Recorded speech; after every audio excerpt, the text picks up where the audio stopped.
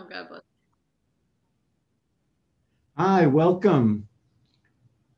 If you're accustomed to seeing both Dennis and me co-hosting, um, Dennis could not be with us today, and so I am flying solo and happy to be welcoming today's guest, the Reverend Dr. Margaret Bullitt Jonas is an Episcopal priest, author, retreat leader, and climate activist. She's been a lead organizer of many Christian and interfaith events about care for the earth. And she leads spiritual retreats on spiritual resilience and resistance in the midst of the climate emergency, which is primary reason we wanted her on the show. She's the co-editor of the book Rooted and Rising, Voices of Courage in a Time of Climate Crisis, and she currently serves as the missioner for creation care and holds other positions in the Episcopal Diocese of Western Massachusetts. And we don't want to continue too long with introductions. Welcome, Margaret. Thank you, Phil. It's good to be here. Great to have you with us. Why don't we begin by telling our listeners, by you telling our listeners and viewers, something about your spiritual history. What brought you to your commitment to the church and to your ministry in the first place? Sure. Actually a very personal story. I developed an eating disorder when I was a teenager, and all through my young adulthood, eating compulsively and then running and exercising and fasting and like that. And finally got into recovery when I was 30 years old. Through the 12-step program, that complete surrender to a higher power. And I will say, I'd grown up in the Episcopal Church. I had fled the church in college and had wanted nothing to do with church, religion, God, faith. But that personal crisis meant I had to turn my life over. I couldn't run my life on ego anymore. It was totally not working. So I surrendered my life to God as I understood God and began a journey of healing of body, mind, spirit coming into alignment. And I was so amazed by the power of God, this mysterious presence we name God, that I finished what I was doing. I was actually at Harvard getting a doctorate in Russian and comparative literature. I finished my PhD. That's why I have a doctor in my name. Finished my PhD and went straight to seminary. Who is the God that just saved my life? Uh, and I was ordained in the Episcopal Church in June of 1988, and it turned out to be the same month that NASA climate scientist Jim Hansen was testifying to Congress about what at that point they were calling the greenhouse effect. He was testifying about what we now call climate change. He was expressing, I think it was the first time the American public really knew that scientists were alarmed about the effects of burning coal, gas, and oil and what it was doing to the planet's climate. And so it was the same month I was ordained, and somehow that just got placed on my heart. And as the days went by, eventually the question I began to hold was, if God can heal one crazy addict like me and help her live in right relationship with her body, is it not possible that God can also empower humanity to live in right relationship with the body of Earth? I love it that this show is called Spirit Matters, because that really has been an essential uh, piece of my own journey. Were you raised in the Episcopal Church, or did you choose that denomination for your ordination for some reason? I grew up in the Episcopal Church, but the way I understood Christianity, and this is like back in the 50s and 60s, the way I learned Christianity was spirit and matter are completely separate. I will just quickly say I see this as a complete distortion of authentic Christianity, but it was what I kind of took in. A good Christian had nothing to do with the body. A good Christian tried to transcend the body and get away from the body. And you don't want to deal with sex. You don't want to deal with suffering. You don't want to deal with death. You want to sort of rise above. And it's like, no wonder I ended up having an eating disorder. I was so confused about what it means to be incarnate. And I choose that word because it's a central word for Christians. Yeah. We speak of the incarnation, of the divine becoming fully human, and the divine actually infusing all of reality. So that's been my personal healing journey, and it's a journey that I hope humanity will be taking as well, because we are not living in right relationship with the earth. I did not know that your doctorate was in Russian comparative literature. So that makes me ask this question. The Russian literature I'm familiar with is pretty dark.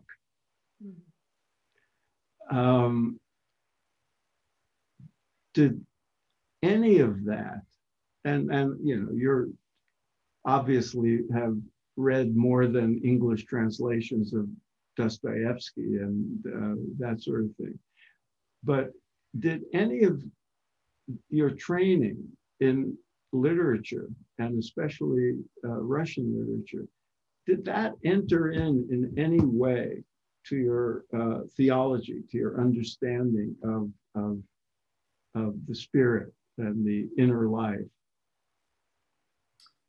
Yes. You know, in those years, I wanted nothing to do, as I said, I wanted nothing to do with church, but actually I was studying, exposing myself to these very deep spiritual writers who they were writing fiction. But people like Dostoevsky and Tolstoy, you know, the sort of two biggies that we always think of from the 19th century, they were very interested in exploring spiritual questions. And so my spiritual journey sort of secretly was unfolding. And it's been my life today. I don't speak Russian anymore. My life has really changed, but I've taken in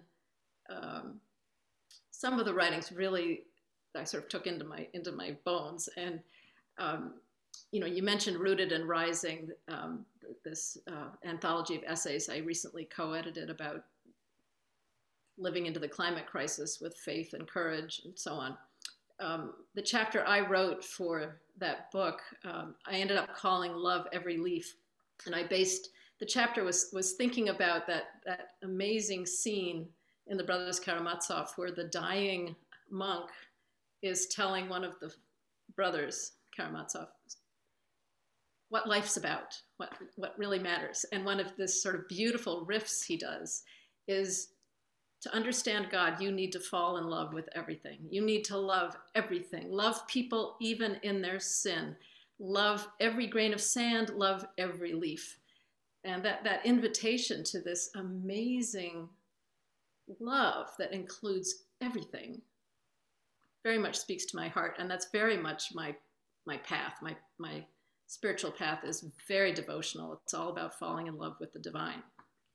That's is so interesting to me. I just want to take this unexpected turn, one further question or two, because I remember being shocked having read Kafka and then coming across a passage of his where he talks about, I wish I had it in front of me,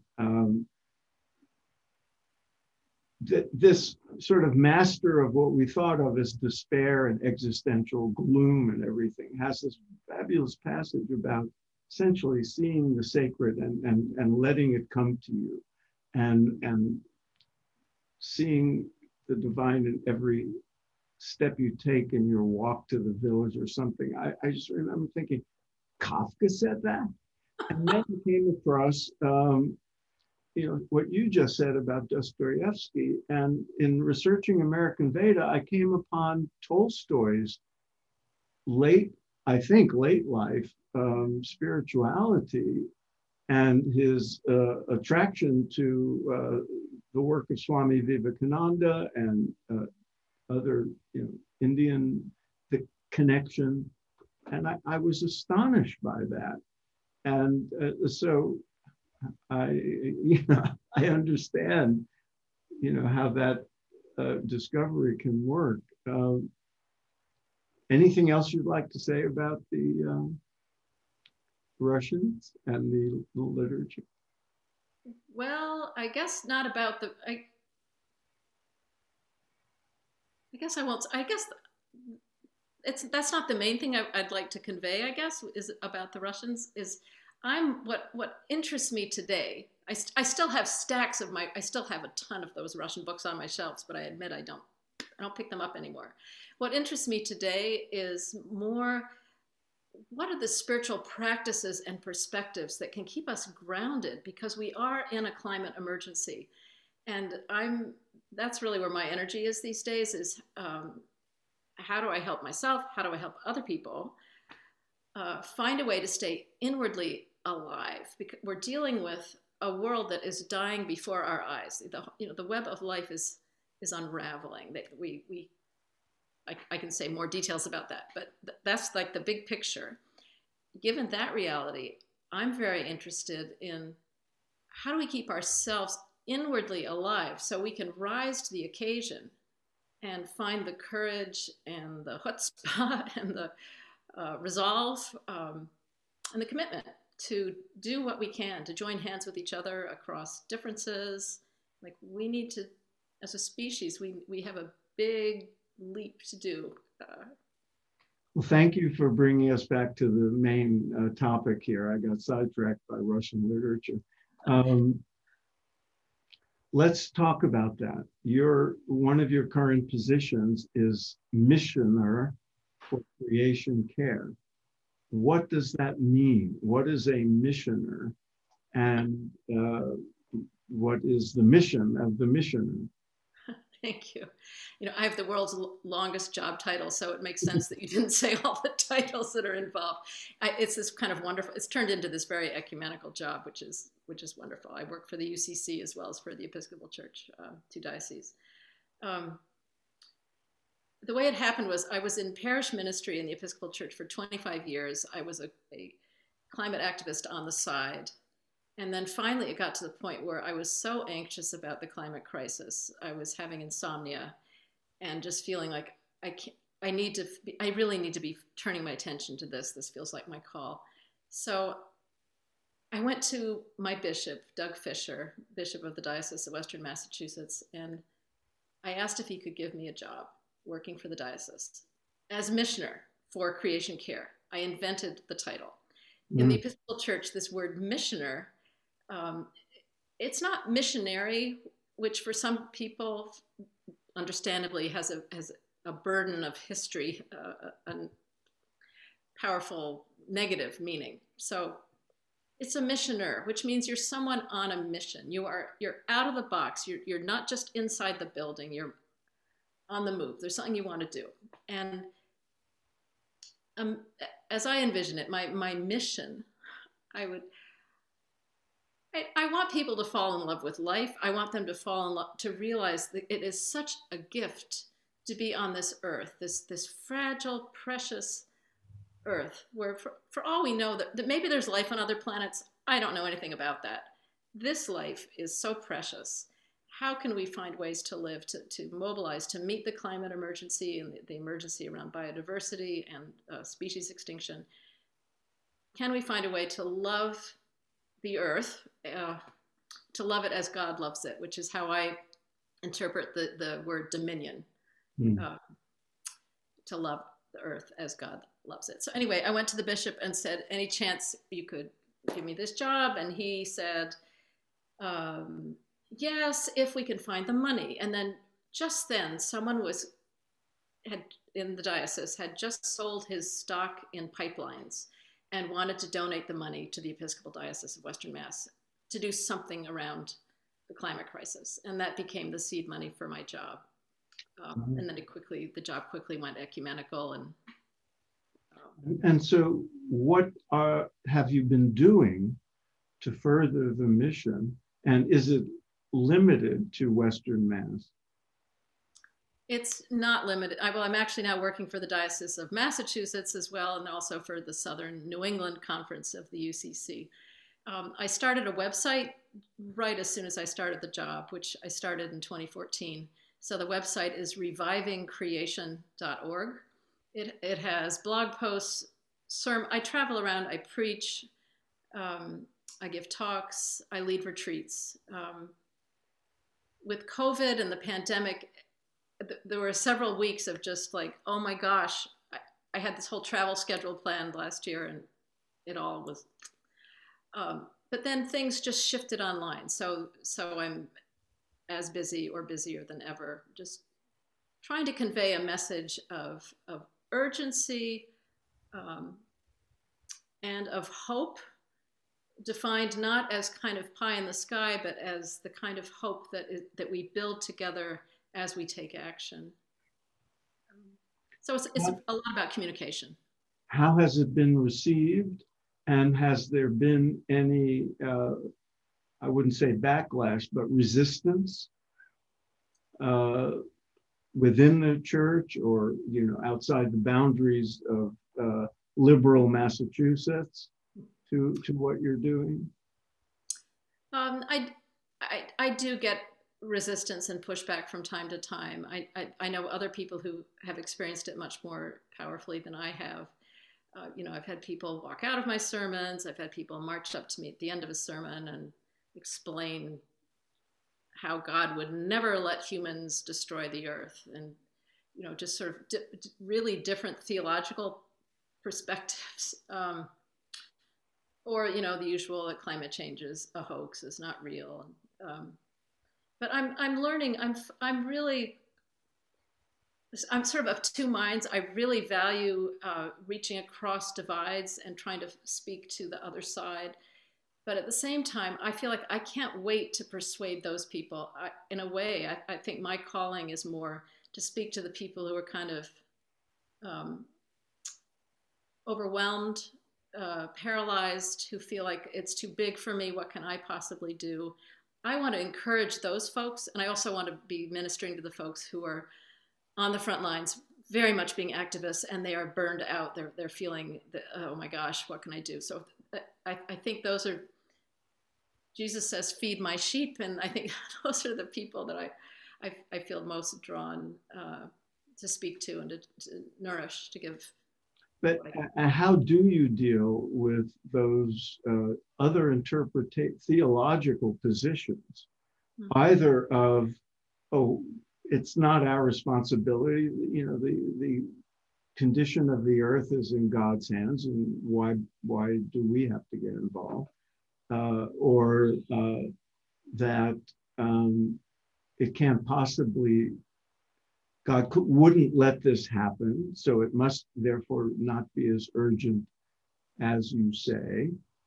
Or, I don't know if you run into this, but you would in other parts of the country where, our job is to use, the stuff of the earth for our pleasure and enjoyment and comfort. How do you deal with it? Because we're all dealing with polarizations of one kind or another, and political and all the rest. So you, as a woman of God, you must have ways of doing these things that are more, shall we say, spiritually grounded than some of the rest of us. Well, I don't know, Phil. The way I tell the story is that God so loved the world, and that's that famous line from the Gospel of John. You'll see people with big banners at football games. God so, John 2:16. Or I'm not even sure I've got the verse right, so I've already lost credibility with some folks. God so loved the world that God gave his only son. And the word world means cosmos. God so loves the cosmos. So to know that we are in relationship with a God of love who gives everything for us, who wants us to thrive. And one of my favorite mission statements from Jesus is Gospel of John 10:10, where Jesus says, I've come that they may have life and have it to the full, or have it abundantly. So to envision this God who loved creation into being, who so wants us to understand how loved we are and how loved this whole thing is, that God sends God's son, that, to use the traditional language, is the incarnation, to show us a path of life. And the path that Jesus shows us is one of self-giving love. It's one of caring for the last, the least, and the lost, as they often say. And then I don't want to kind of walk through all the scriptures, but there are lots of passages which show that it's not about Jesus coming to save just humanity, but it affects the whole cosmos. It's a redemption of the whole world. So one of my heroes is Archbishop Desmond Tutu, who says that the supreme work of Jesus Christ is the reconciliation of humanity to each other and to God and to the whole rest of creation. That's the supreme work. So when I do what I can to care for the earth, I feel I'm participating in the great work. And Jesus. How do people who initially are reactive and in disagreement, or maybe even upset with you for taking this stand, how do they respond when you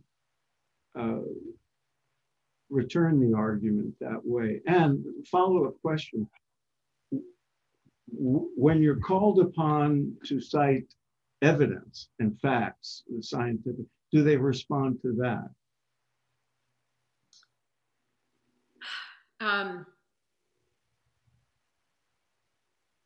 How do people respond? It sort of depends what the relationship is.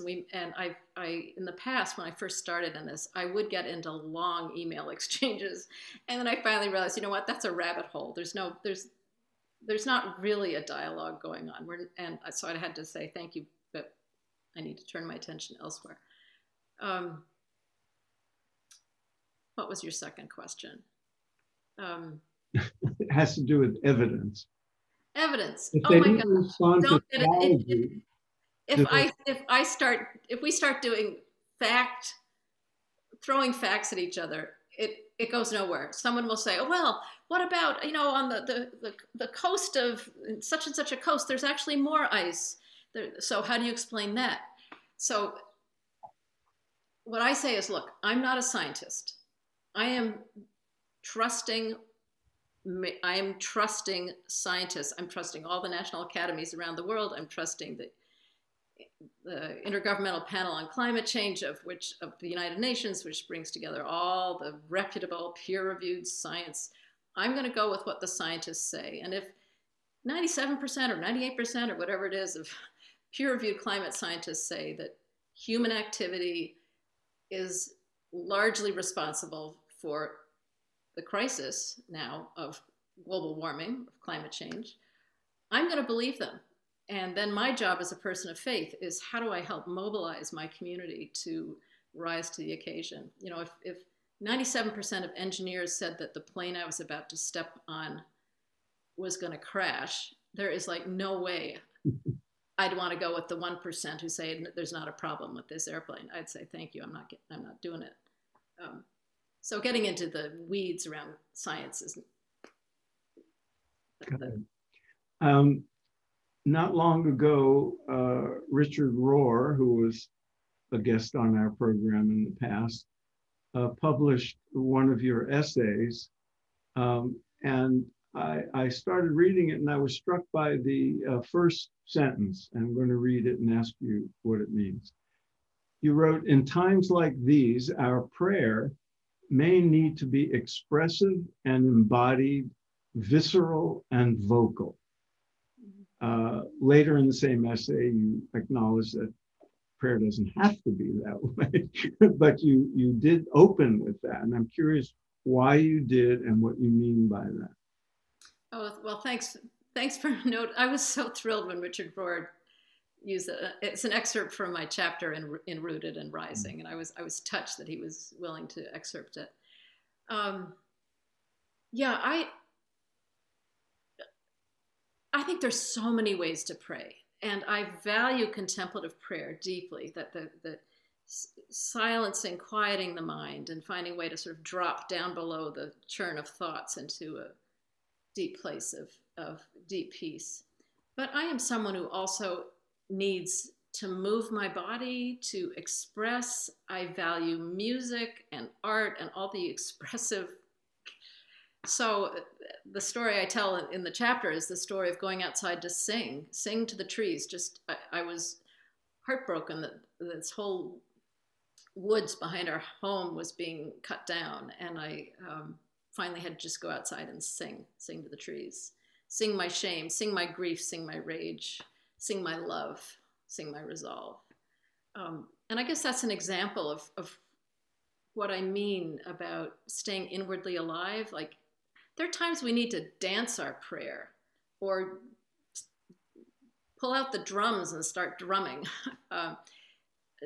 to let ourselves express what we're feeling, share it with God. What makes it prayer is knowing that we're not alone. We are expressing ourselves in relationship to this love that will never let us go. So that love says, bring it on. What's going on for you? Tell me the truth. I grew up being very polite, like in the Episcopal Church I grew up with, everyone sat up straight and was nice. And this is a whole nother way of understanding the divine. God does not care about you being nice or being just good. God wants to hear from the real you. What's really going on? No, with the exception of the African American church and the Pentecostals and all that, Western Christianity is not known for expressive, unless, Bach is considered expressive, but there we're usually just listening. How do people respond well? Do you ever do that? Do you ever encourage a congregation to go outside? Because you say you take it to prayer outside, and this expanded definition of prayer, as outside of the boundaries of the prayer book. Do people respond well to that opportunity to think of connecting to the divine in other ways? Yeah, they certainly do. And the joke about the Episcopalians traditionally is that we are the frozen chosen.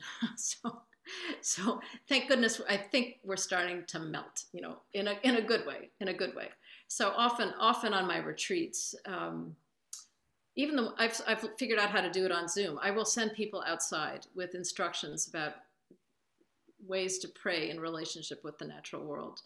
And with COVID, a lot of worship services are now being held outdoors, which has its own wisdom. It's sort of spirit opportunities opening up of people beginning to experience what is this cathedral that we inhabit.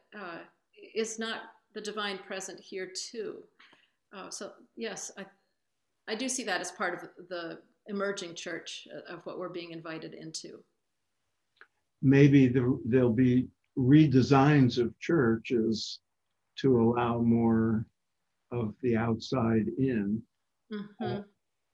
I went to visit a Frank Lloyd Wright designed little chapel in Southern California, and it was built in to a wooded area with a lot of glass for that reason.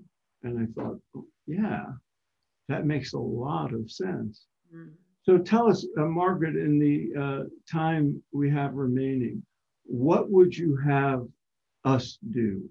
What would, how can we, and the audience for our podcast, come from many, many different traditions or no tradition, but they know that spirit matters, as it were, and they're spiritual people. What would you have us do, those of us who care about the planet and are concerned about climate change, in the context of spirituality? What are some of the things you would have us do? I've kind of divided it up into 4 categories of pray, learn, act, and advocate. So actually in the website of the Episcopal Diocese of Western Massachusetts, we have a little section on creation care, and then there's sort of material about pray, learn, act, and advocate. So pray would be things like going outdoors, having a contemplative walk. It's about consciously renewing or experiencing for the first time a conscious living relationship with the natural world, understanding that the divine wants to encounter you. You co-evolved with the rest of the natural world, and we are so separate from it. So part of the healing that needs to happen is to learn to discover God in nature. God writes the Bible the gospel comes in 2 books, the book of the Bible and the book of nature. That's both Augustine and Martin Luther would tell us we can trust the natural world to convey the power of God. So finding ways to pray.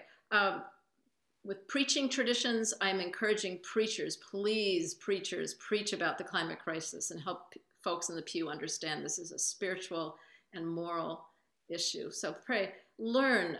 There's so much to learn. Just to learn some basic science about climate crisis, to learn some good theology so you're equipped to understand how your tradition connects with the natural world.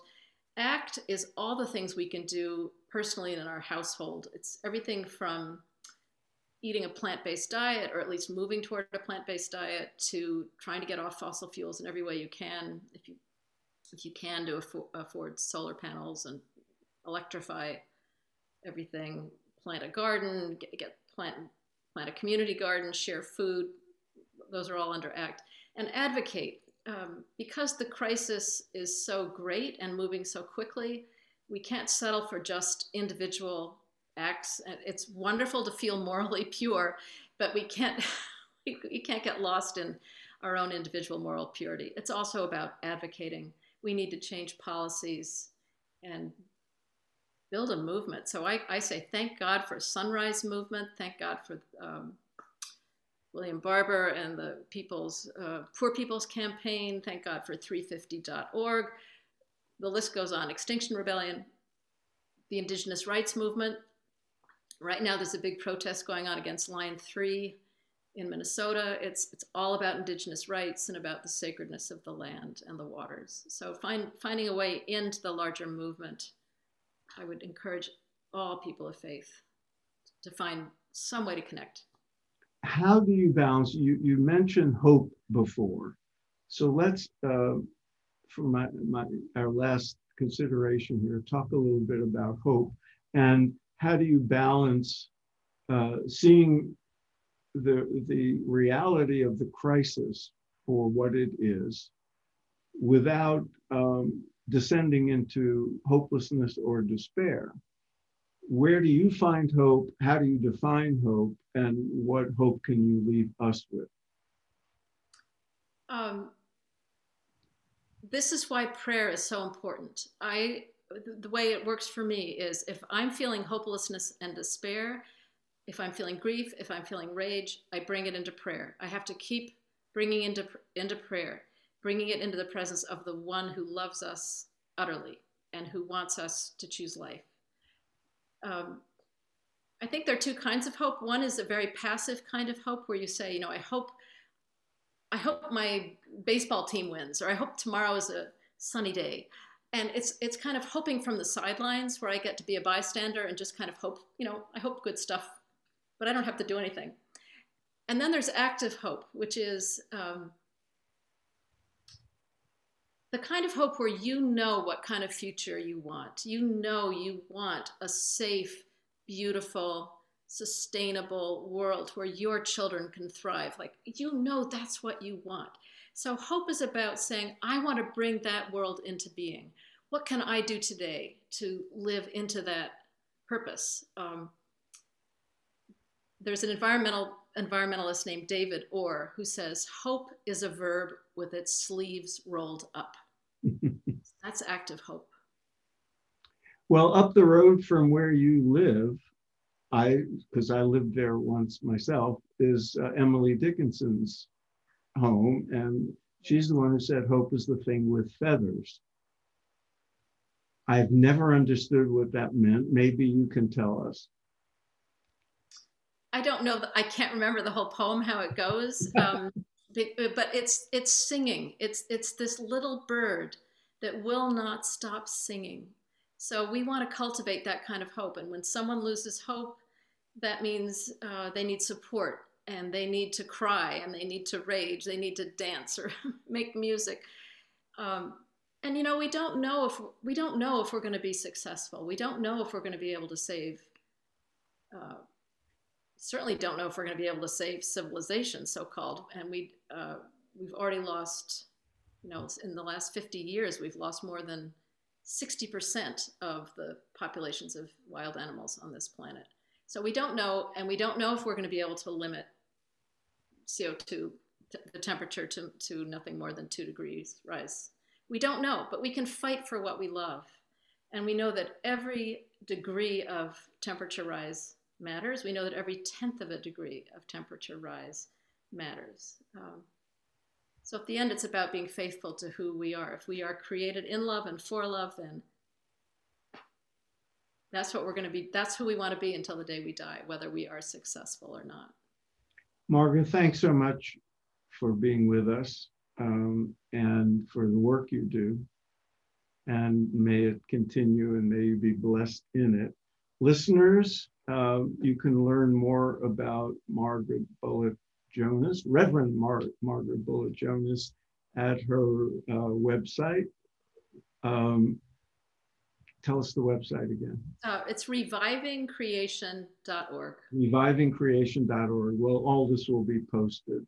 Thank you. And also, listeners, viewers, please remember to support us at Spirit Matters. Your financial help helps us continue with this.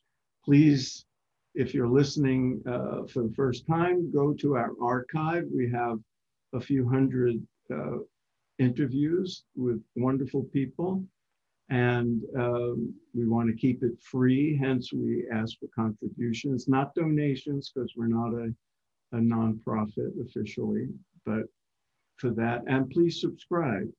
You can either get the audio on your phone, or you can subscribe to our YouTube channel so you could see our guests as well as hear them. We'd appreciate it if you did, and tell your friends about us, and keep in touch with us. Let us know what you think, and make suggestions about guests we can invite on for the future. So thanks for listening. Thanks again, Margaret, for being with us, and we'll see you all next time.